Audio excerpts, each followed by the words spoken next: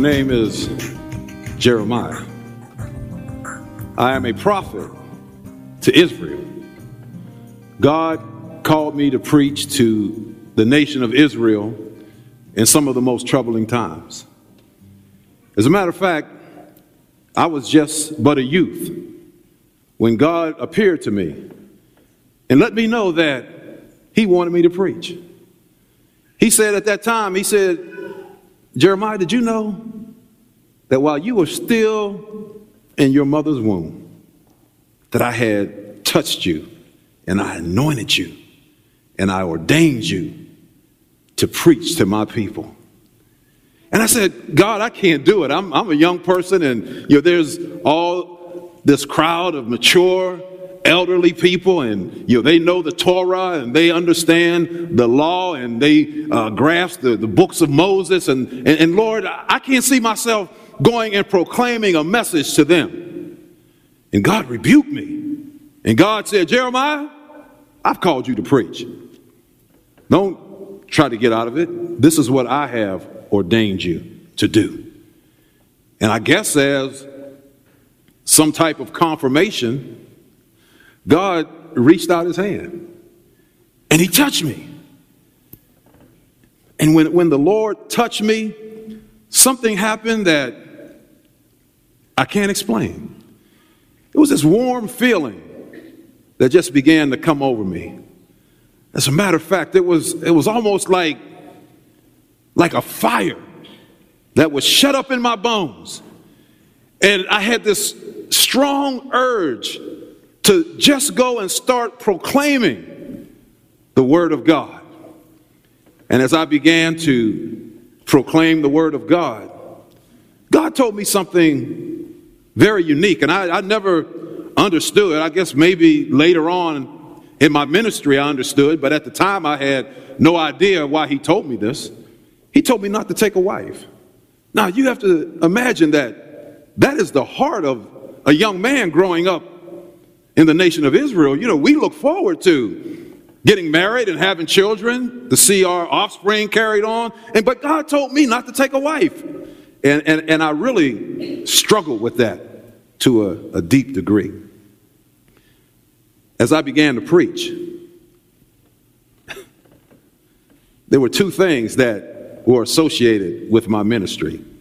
As a matter of fact, they kind of put a label on me. Can you believe it? They put a label on me. And one of the labels was, they called me the prophet of doom. And one of the reasons they called me, because the nation of Israel was in apostasy. And little did I know at that time that I was one of the last prophets that would speak to the nation of Israel, because during my lifetime, God would send the Babylonians in and have his people wiped out because of disobedience, because of following after other gods. And so I had this tag put on me, the prophet. When people saw me, here comes this prophet of doom. We don't want to hear what he has to say. And then the other title that I got put on me was the weeping prophet. And the reason that I was called the weeping prophet, because I saw the love of God, and I saw how much God loved his people. And then I saw their hard-heartedness, and I saw their rebellion. And when I looked at the love of God and the hardness of his people, it just brought tears to my eyes. And so I became known as the weeping prophet. There was an occasion when I went back to my hometown, Anathoth, which was a little bit north of Jerusalem. And as I was there, I heard about a plot to take my life. There were some men who were conspiring to kill me. They got tired of the message that I was preaching. They didn't want to hear what I had to say anymore. And so they began this underground movement to take my life. And I thought to myself, I need to go tell God about this. I'm frustrated. I'm out here trying to serve God. I'm out here trying to do his will. And can you believe that there's actually people now that want to take my life? And so I went to God. And I began to complain to him about it. And the first thing I said to God, I said, God, why is it that wicked people prosper? Here I am. You told me you called me while I was in the womb. You told me you anointed me. You told me you wanted me to serve you. You appointed me to this task. Why is it that I'm the one having the difficulties? And here these wicked individuals, their families are healthy. Their kids have the latest things that young people play with. They have prosperity. And here I am suffering and running because people are trying to take my life. Silence. I didn't hear anything from God. So that even frustrated me more. And I thought that, well, let me come at this from another way. So I asked God, how long are you going to let this go on? When are you going to do something about it? And finally, God shows up. And he tells me, I'm expecting, finally, when he gets here, that he's going to reach down with his hand of mercy and touch me and encourage me. It almost picked me up like a mother would pick up a little baby and just take me to his chest and just kind of pat me on the back and rub my head and just comfort me, But boy, was I in for a rude awakening. God said to me, Jeremiah, if you have run with the men on foot and they have worn you out, what are you going to do when the horses come? And if in the land of safety, where there's paved streets, where there are people who are out there to make sure that the roads are safe, if you're worn out, if you're weary about walking in that type of environment, what are you going to do in the swelling of the Jordan, where there are thickets and there's brush and there are robbers and there are lions and all type of things out there? You're complaining here in the land of safety, but what are you going to do when you head to this difficult place? God opened my eyes that day, and I learned a couple lessons. And those lessons that I learned, I'm going to turn it over to my good friend, Pastor Glaze, and let him tell you those lessons today. As we think about Jeremiah was one that came to God, and he complained to God. And God told Jeremiah, he said, if you have been worn out by the men on foot, what are you going to do when the horses come? When we think about these men on foot, and this is kind of the title to my message today, that weariness will weaken the courage to resist. When you think about, and I remember watching this game when the Steelers were playing a couple years ago, and Adrian Peterson ran over I'm not going to mention his name, but he ran over one of the defensive backs for the Pittsburgh Steelers. And a lot of us are just like the Steeler on the ground. When problems come our way, when temptations come our way, when the difficulties of life come our way, that we are so weary. Jeremiah was so weary that when they came, they just ran him over. And I venture to say that there are probably some people that are sitting here today that you've gotten tired. You've gotten tired of being a Christian. You've gotten tired of being a mother. You've gotten tired of being a father. You've gotten tired of being a student. You've gotten tired of laboring in the vineyard. And now life just seems to run you over. And as we look at the life of Jeremiah got weary and life ran him over. And what God was trying to let Jeremiah know, that Jeremiah, if you can't handle the little things in life, then how in the world are you going to handle the big things? When I think about Jeremiah was designed by God to live a transformed life. He was designed by God to live a transformed life. Yet and still, he got weary. As I think about the life of Jeremiah, I wrote some things down to talk about his transformation. We see here that in chapter 1, verse 5, Jeremiah was formed by God in his mother's womb. We see in chapter 1, verse 5, that God knew him before he was born. That God knew Jeremiah and was in this relationship with Jeremiah before he was born. In chapter 1, verse 5, God was sanctioned. Jeremiah was sanctioned by God. In chapter 1, verse 5, Jeremiah was ordained by God. In chapter 1, verse 7, Jeremiah was directed by God. Can you imagine to be directed by God every step of the way that you're supposed to go? And not only did God direct him, but in chapter 1, verse 8, God said, I will be with you. He was accompanied by God. In chapter 1, verse 9, he was touched by God. And in chapter 1, verse 10, he was appointed by God. Jeremiah was designed for transformation. The courage to resist, that God gave him everything that he needed to resist. Unless we think that we're any less than Jeremiah, let me remind you that God has given you everything that you need to have the courage to resist. God has given you everything you need to live the transformed life.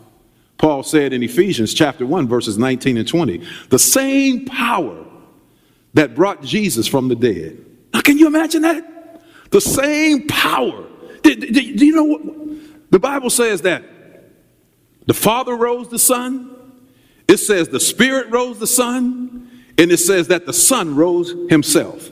That when Jesus Christ rose from the dead, it took an act of the Trinity to raise him from the dead. Here you have a dead body without any life, and it comes back to life again. Paul said the same power that rose Jesus from the dead is in us. Wow. Is in us. When I think about this salvation that we have, this is a great salvation, right? This salvation is great. When I think about it, God thought it, the Son brought it, the Holy Spirit taught it, the dying thief caught it, the rich man sought it, Satan fought it, and praise God, I got it. Thank God for this great salvation that we have, that God has given us what we need to be victorious in life. He gave us the right salvation. He gave us the right script. What is the script? The script is the Word of God. God has given his word to live by. The Bible must have been inspired of God and not of men. I would not if I could believe. A good man wrote it to deceive, and a bad man would not if he could proceed to write a book so good. So it must be that God inspired words that souls of prophets fired. You got the right salvation, you got the right script, and we got the right spirit. We have the Holy Spirit of God. That the Holy Spirit of God comes and takes up residence within us. We've been designed for transformation. So why is it that we, like Jeremiah, why do we get weary? Why do we allow the little things to weary us? I get frustrated. And I have to sometimes go to the Lord and ask for strength, because I get weary by some things. I get weary when I go to the grocery store and I stand in line and it's my turn in line. And the person ringing up the people changes the tape measure. That frustrates me. Why do you wait till I get there to do that? I get frustrated when I go to the bank and I try to see which line is moving faster. And then I wait and try to strategically pick a lane to go in, fast and pray, and then I make a commitment. And then when I get in the lane, the person in front of me keeps sending their tube back in it. And I'm like, oh my goodness. These little things just wear me out. One of these little footmen that I run against that just wears me out is whenever I'm looking to purchase something And I search high and low for the thing, and I'm looking for the best price. And I go and purchase it. And then I go home, and my wife says, you could have found that cheaper at so-and-so. These foot soldiers in life, they run us down. They make us weary. I think of the Apostle Paul. Paul was an individual that learned how to deal with the foot soldiers of life. They said, Paul, we're going to let you live. Paul said, for me to live is Christ. They said, well, we're going to kill you. He said, that's cool too, because for me to die is gain. They said, well, we're going to make you suffer. He said, well, I reckon that the sufferings of this world is not to be compared with the glory that shall be revealed to me when I get to heaven. You couldn't let him live. You couldn't kill him. You couldn't make him suffer.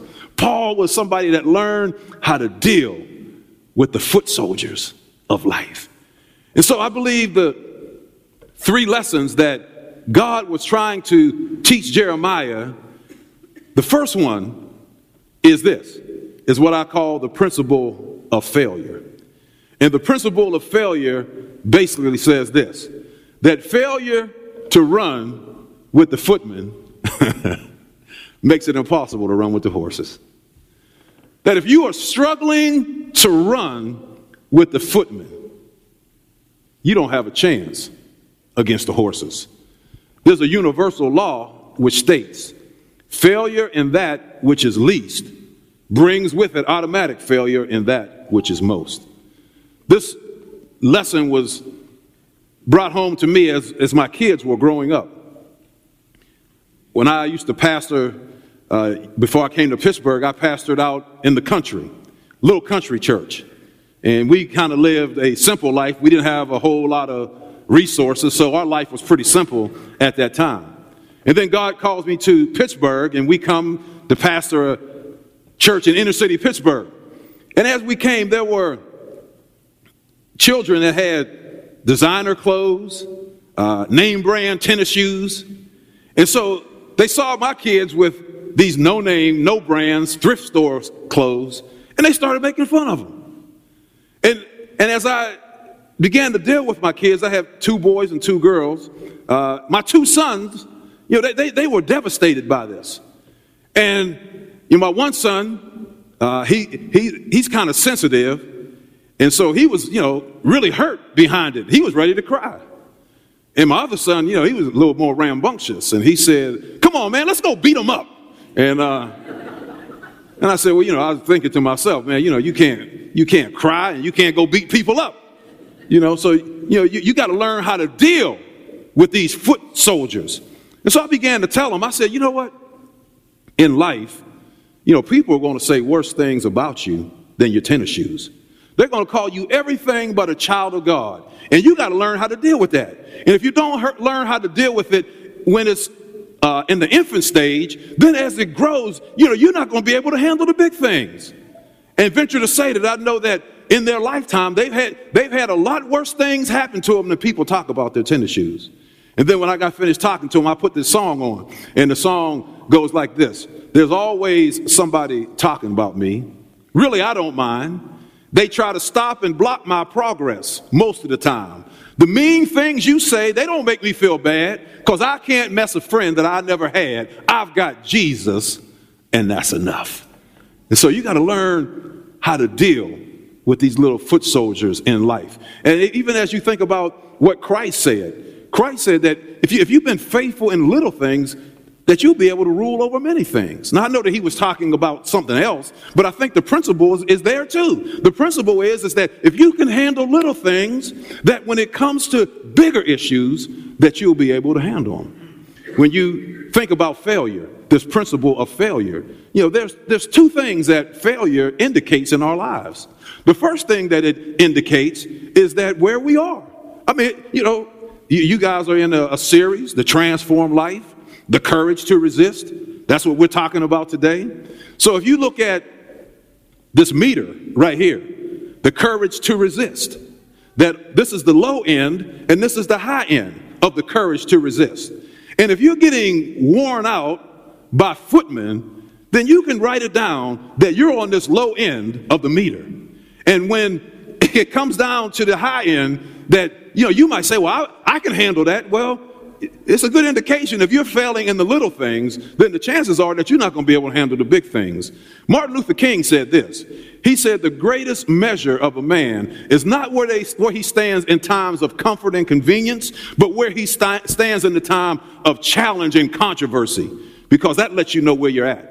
So do you think, maybe many of you haven't had that, been put in that position where you've had to resist, where you've had to muster up the courage to resist, and you don't know how you're going to fare.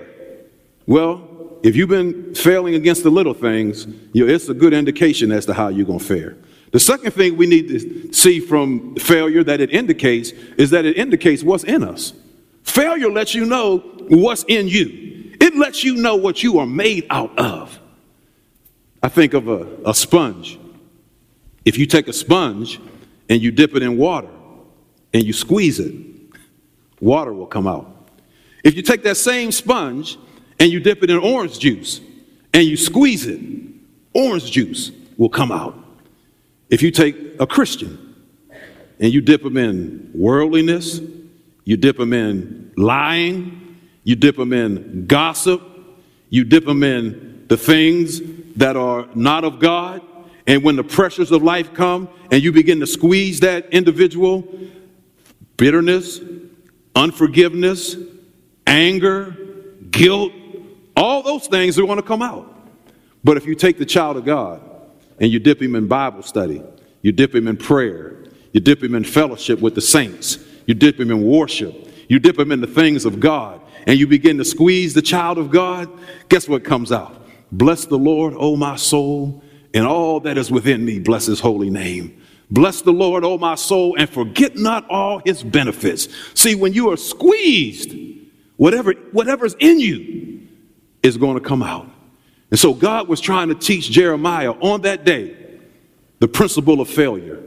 And that is, Jeremiah, if you fail to run with the footmen, it's almost impossible that you'll be able to run with the horses. And that you need to realize where you are. If you don't learn anything else from this, Jeremiah, you need to realize where you're at on this meter. And the second thing you need to realize is what's in you, the principle of failure. The second principle that God was trying to teach Jeremiah is what I call the principle of endurance. The principle of endurance. And that basically says this: in preparation for the horses, endurance is needed in the race with the footmen.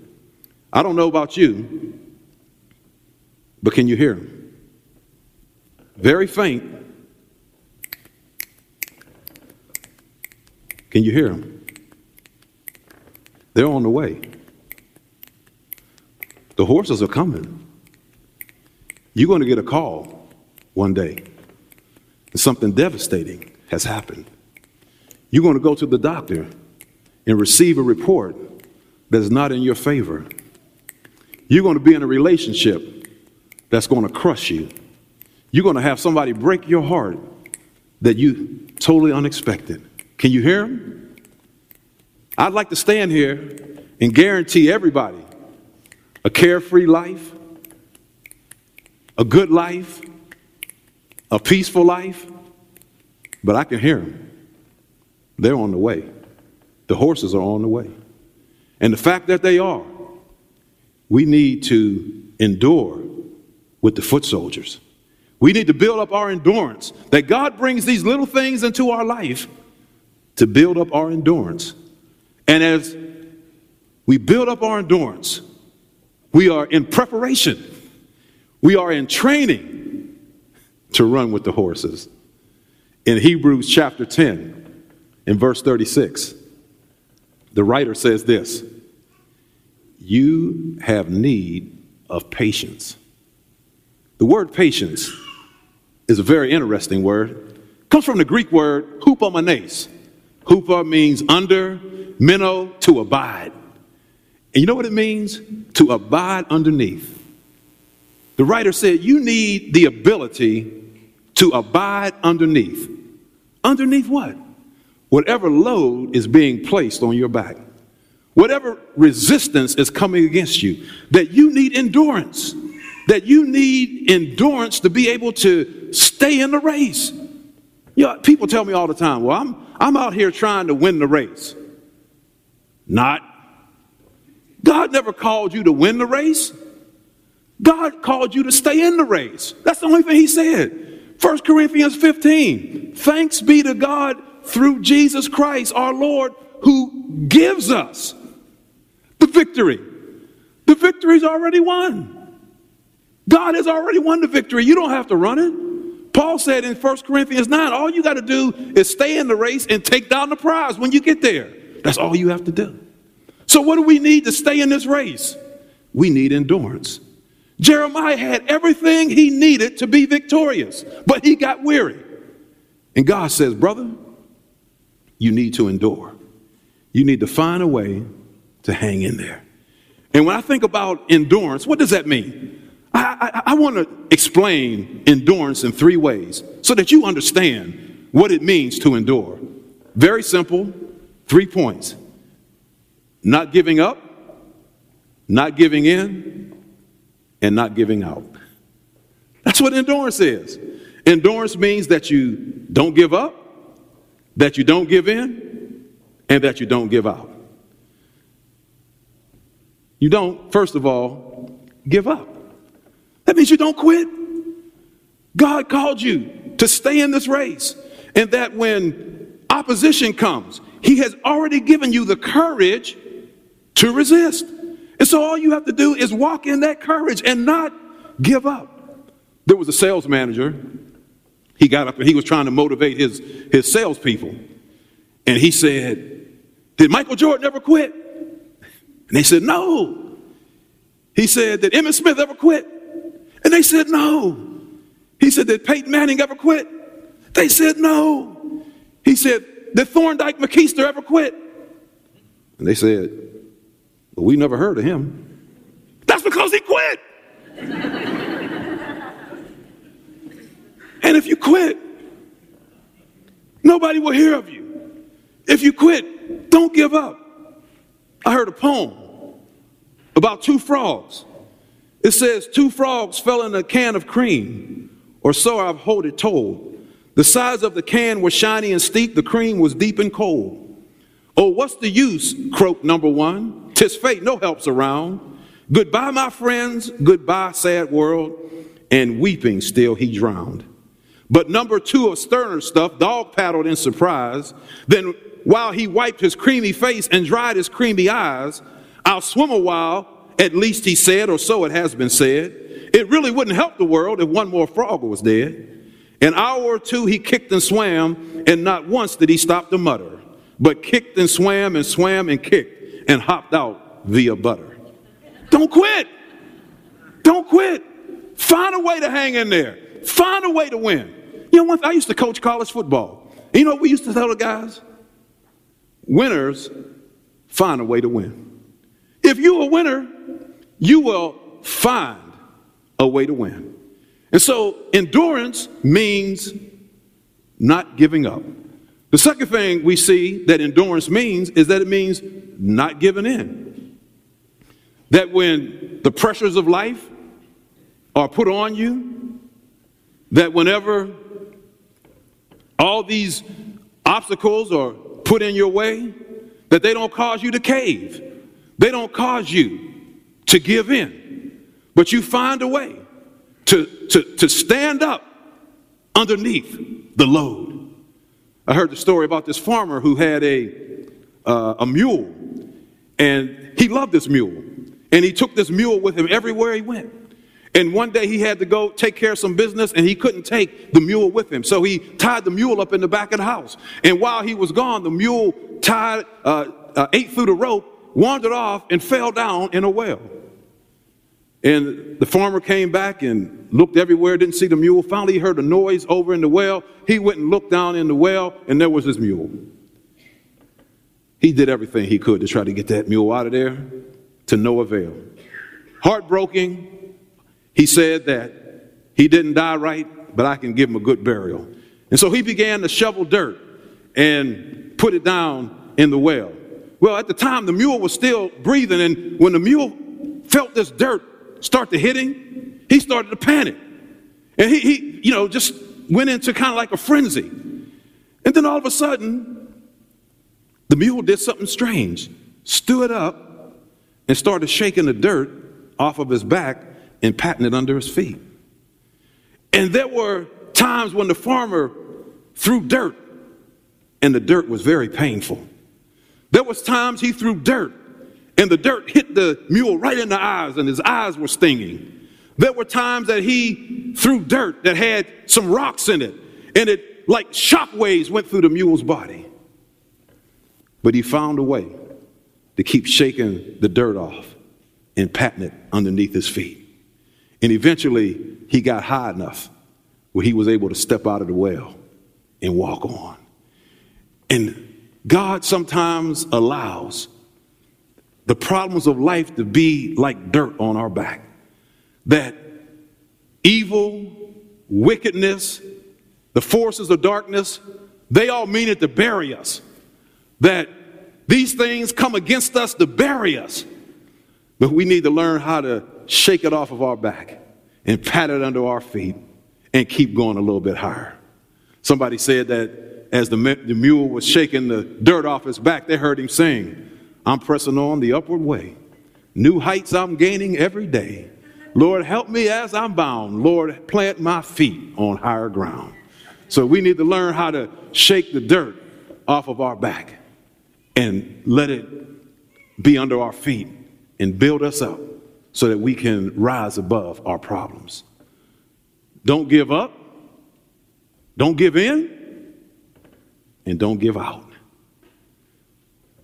God told Jeremiah, if running with the footmen have exhausted you, what does it mean to be exhausted? It means to give out. That you give out. You don't have anything left. That every resource that you had within you, that you have used it, you have spent it, and you're just giving out. Worn out by family. There are some people, when your phone rings, you look at the caller ID to see who it is. Because you know that this is somebody that's, man, this person going to wear me out. They're just going to take everything I got. Just wear you out. And life has a tendency sometimes to just wear us out. But if we've got endurance, that we don't wear out. And that's what God was trying to tell Jeremiah. Jeremiah, don't wear out. Paul says in Galatians chapter 6 and verse 9, be not weary in well-doing. Be not exhausted in well-doing. Be not worn out in well-doing. For in due season you shall reap if you faint not. You got to learn how to endure. The footmen, that's just half the battle. And it's a small half. There are horses on the way. How can you get in shape to run with the horses? Don't give up, don't give in, and don't give out. And then the last thing that I think Jeremiah had to learn that God was teaching him is what I call the principle of evaluation. And the principle of evaluation basically says this: failure to run with the footmen must be evaluated. You got to stop and ask yourself the question, why did I have such a hard time with these foot soldiers? Why did I struggle with this? What's going on in my life that's causing me to struggle with these little things? It's unbelievable. That I'm struggling with the things that I'm struggling with. I should be a lot further along in life. But here I am dealing with these little things that I can't seem to overcome. I can't seem to get past. Why is it? You got to evaluate why you were struggling with the little things in order to implement strategies for running with the horses. That you got to go back and find out where you went wrong, because the horses are on the way. Any of us that have lived long enough, we know that the horses are on the way. I had a horse hit me a couple years ago where I started getting these infections in my leg. And I went to 9 doctors and nobody could tell me what was wrong. I had 9 surgeries on my leg, 9 cuts. I got tired, I got worn out, I got weary of dealing with medicine, with IVs. I had MRIs, I had CTs, I had x-rays, I had everything. I never knew that horse was around the corner. And I had to run with that horse. Man, did I have to run with that horse. And so you don't know where and when the horses are coming, but they're coming. And so you got to find out why you failed to run with the footmen. And then you got to begin to put a new strategy together. You know, you got to come and say, look, God comes and he says, how'd that plan work for you? Not too good. But we need to come up with another one. Don't we, God? Don't we need to come up with another one? We need to come up with another plan so that we can run with these foot soldiers and be able to run with the horses. As we talk about evaluation, I believe that there are two things involved in this. The first one is an examination, and that is you have to fall on your face before the Lord and ask God to show you. When the children of Israel came out of Egypt, they ran in the wilderness 40 years with horses. They ran across the Jordan River with horses. They came to the city of Jericho and faced the horses. And then they came up against this real little town called Ai. Foot soldiers. A little foot soldier town. And they got beat by a foot soldier town. They had run with all these horses. And now they got beat by some foot soldiers. And so Joshua, the Bible says that he fell on his face, he tore his clothes, and he cried out to God. And he asked God, why? Show me, Lord, why we lost, why we failed. And if you're struggling with these little things, somewhere you need to get along with God. You need to set aside some time, and you need to fall on your face before God and ask him, why?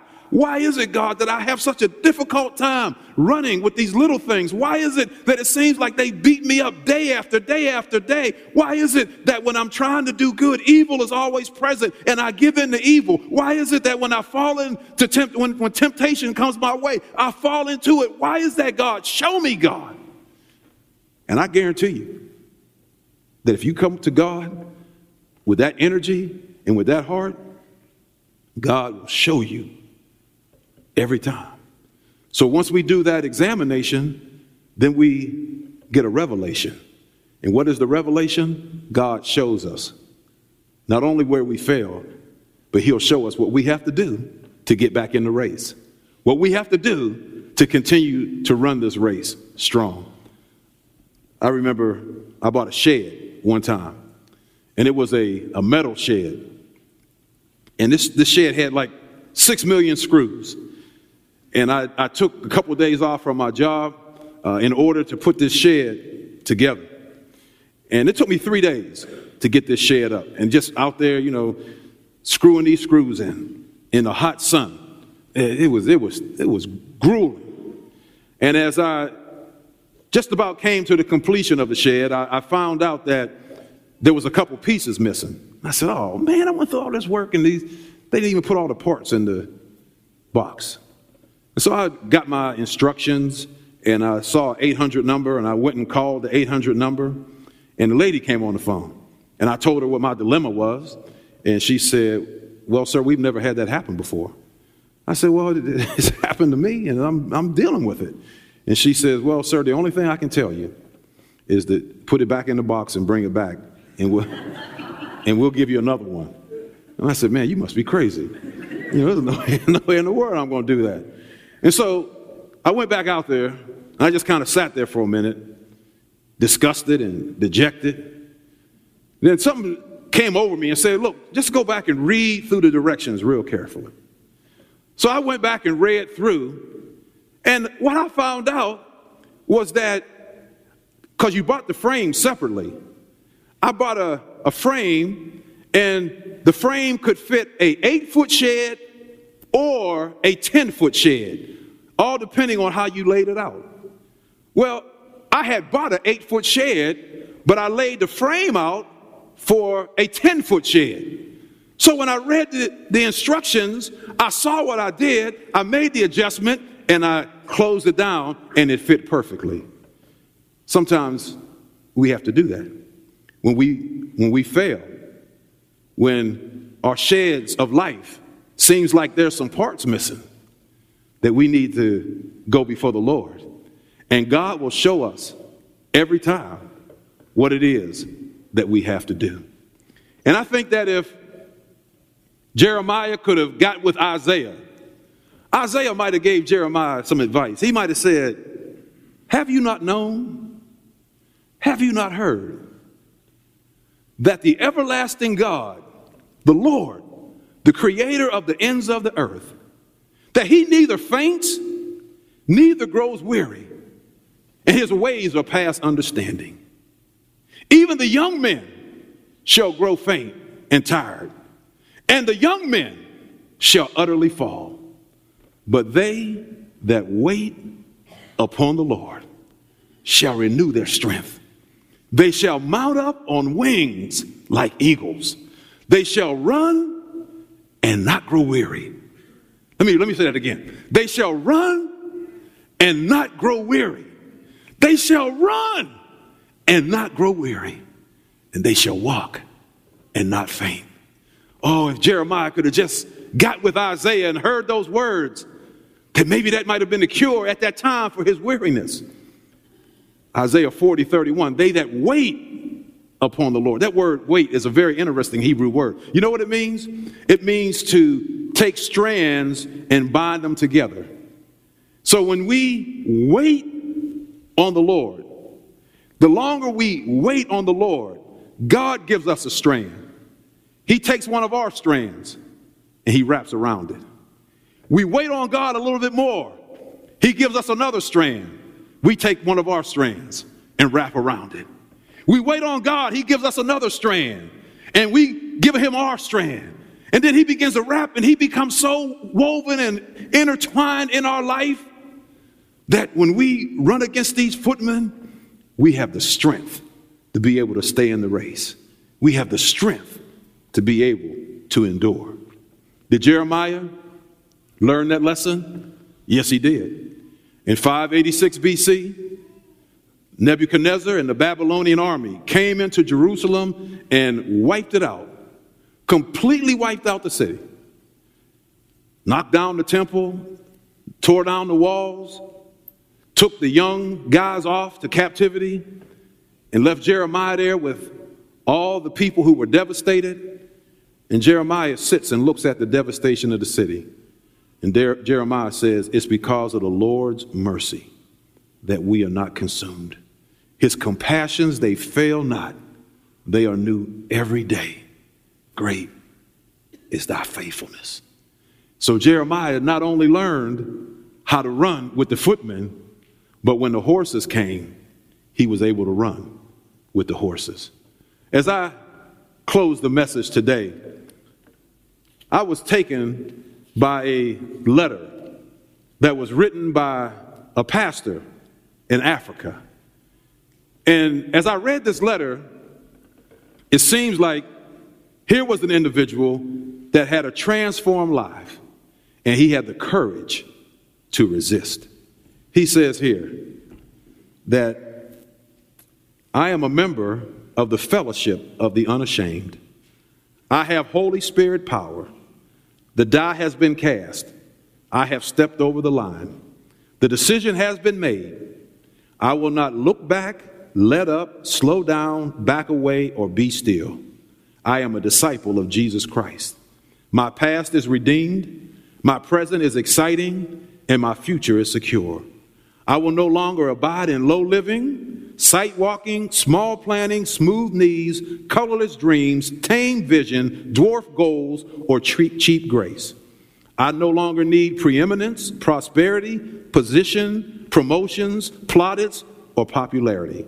I do not have to be right, first, tops, recognized, praised, regarded, or rewarded. I now live in him, lean on him, love through him, and labor with him.